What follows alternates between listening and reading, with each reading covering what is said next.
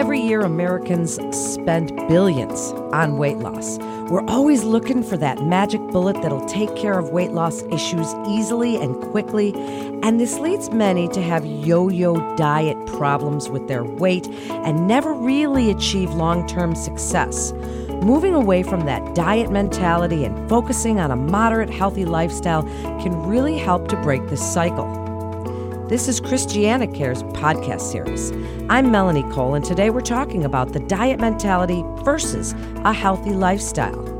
Our speaker represents Christiana Care's Weight Management, a program that uses healthcare experts, such as dietitians, exercise and behavioral specialists, to help people lose weight and keep it off.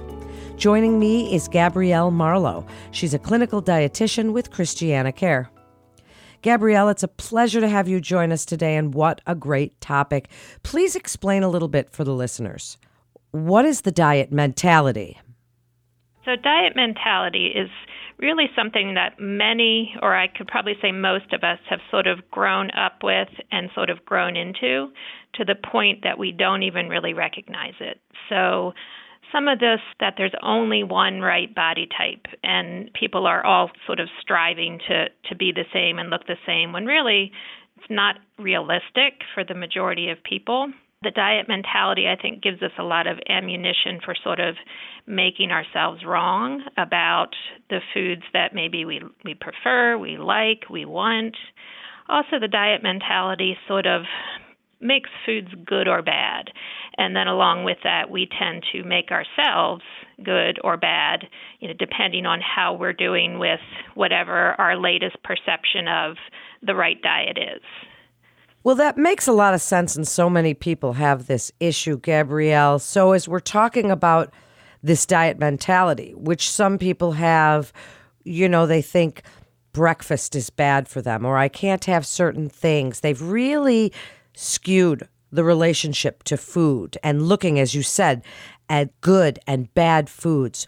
Tell us a little bit about the difference with a healthy lifestyle and how these two compare and contrast, really, for us to get the best results.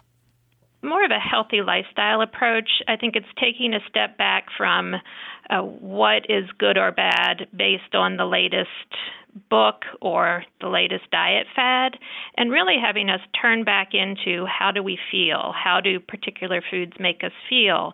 What is our body telling us that it needs? If we are hungry in the morning, but we have some sort of idea from the latest fad that we shouldn't have breakfast, well, we're really just sort of not treating ourselves very well by not responding to what our body is telling us.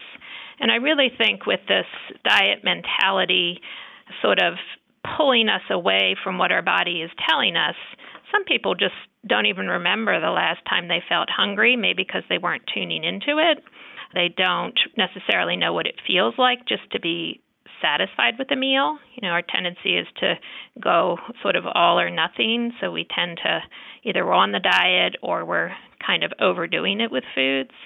So healthy lifestyle is really I'm going to say a calmer, more comfortable approach, and really it gets you to tune in a little bit more to what your body needs, what it is telling you.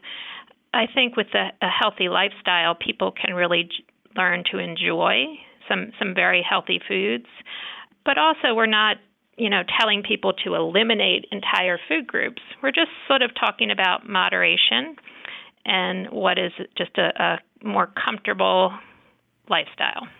Well, I think the biggest question people have then, Gabrielle, is how do we break that cycle and start looking at foods as healthy instead of dieting? Because this is something people struggle with. How can we break that cycle? What's the first step? That's a good question.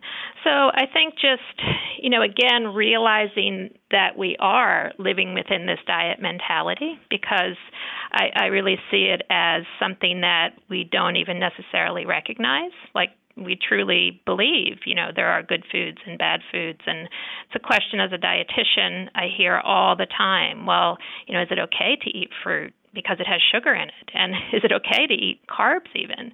So I think just sort of realizing that there's nothing inherently bad about any type of food. Those are just messages we've gotten for many, many years. So I think just, realizing, and I think once you realize there is a difference between just a healthy lifestyle, a healthy relationship to food, and a diet mentality, you start to sort of see it all over the place. And hopefully taking a step like back can help you start to see that the number on the scale is not the be-all and end-all. So we do tend to get very caught up in our numbers, and there's only one number that we feel we can be is the right number for us, let's say. And just really realizing that a healthier relationship to food is not sort of ammunition to make yourself wrong about, as I said earlier, like wanting certain types of foods or even enjoying types of foods. And just sort of starting to break apart the whole cycle, the whole, foods are good and bad, and therefore I'm good or bad. If you succumb to temptation here and there, it's definitely not the end of the world. So just, sort of giving yourself a little bit of a break. Well, I couldn't agree with you more. And as especially women, we negative self-talk. And so I'm glad you brought that up, because we say, if we've got that diet mentality, oh, I can't believe I just ate that and I'm so mad at myself. And then we berate ourselves much more than we would do that for anybody else. So then how do we get those good resources? When you hear people talk like this, what do you recommend that they do? Because you said, recognize, but people don't always recognize. What are some resources that can help them sort of start that cascade of saying, oh, that's really not bad for me, and fruits are great, and certain carbohydrates are really not bad for me at all? How do you stop that? What are some good resources? Certainly a therapist who has some experience with dealing with relationship to food.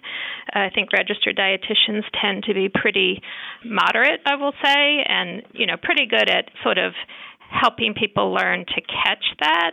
We're always talking to ourselves, but do we really notice how much of the negative talk is coming in there, and then just sort of countering that. And I think that's just something that takes a little bit of practice. So I think either of those types of professionals can be helpful.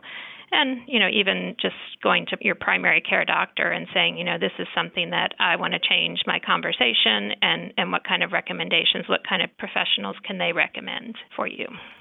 Are you someone who advises your patients to use a journal? Because sometimes that could help with recognizing the foods that we're eating and being able to tell ourselves what we're doing is okay. Yeah, absolutely. I think journaling in many different forms is an extremely valuable tool. I think anytime you want to change a habit, or, whether it's negative self-talk or just learn a little bit about your eating and how your body is responding to it, either writing it down or using some sort of tracking app, really just sort of puts a highlight on where you are, and that, can help you point out where you want to go as far as steps. But I don't think there's any tool that will make you any more aware of current situation and make you sort of stop and think. And anything that can put, a little bit of time in between the thought of it's time to eat, or I'm going to eat something, and then, what am I going to choose, gives you a little bit of time to sort of, think about it and make a healthier choice, rather than necessarily one based on previous diet thinking. Gabrielle, it's great information. What a great topic. And as we wrap up, I'd like you to give your best advice for breaking that cycle as people stop using the word dieting, and they stop dieting and use that healthy lifestyle. It's so freeing. I've done it. Everyone in my family has done it, so I know it's a very freeing feeling. Give your best advice as a clinical dietitian on how people can get that feeling and start right now today. Okay, so slow down and relearn how to listen to your body. And your body will give you all the information that you need.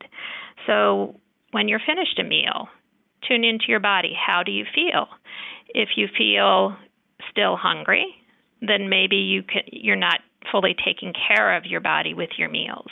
If you're feeling like you've overdone it a little bit, not ammunition to beat yourself up, but what can you learn from that? And when you wake up in the morning, how do you feel? What is your body telling you that it needs, and what is it going to be comfortable with? So, and realize that we were all born with the ability to really tune in, and we had that mind-body connection. It's still there, and it's just sort of waiting for us to tune back in. And as you start to slow down and tune down a little bit, I think you will find you will develop a much more comfortable relationship to food and even to your body. Beautifully put. That is great information, Gabrielle. Thank you so much for joining us and sharing your expertise in this great topic. That concludes this episode of Christiana Cares podcast series. For more information regarding weight loss programs or to schedule an appointment with Weight Management Team, please call 302-623-3475, or you can visit christianacare.org for more information and to get connected with one of our providers. Please remember to subscribe, rate, and review this podcast and all the other Christiana Care podcasts. For more health tips and updates just like these, please follow us on your social channels. I'm Melanie Cole.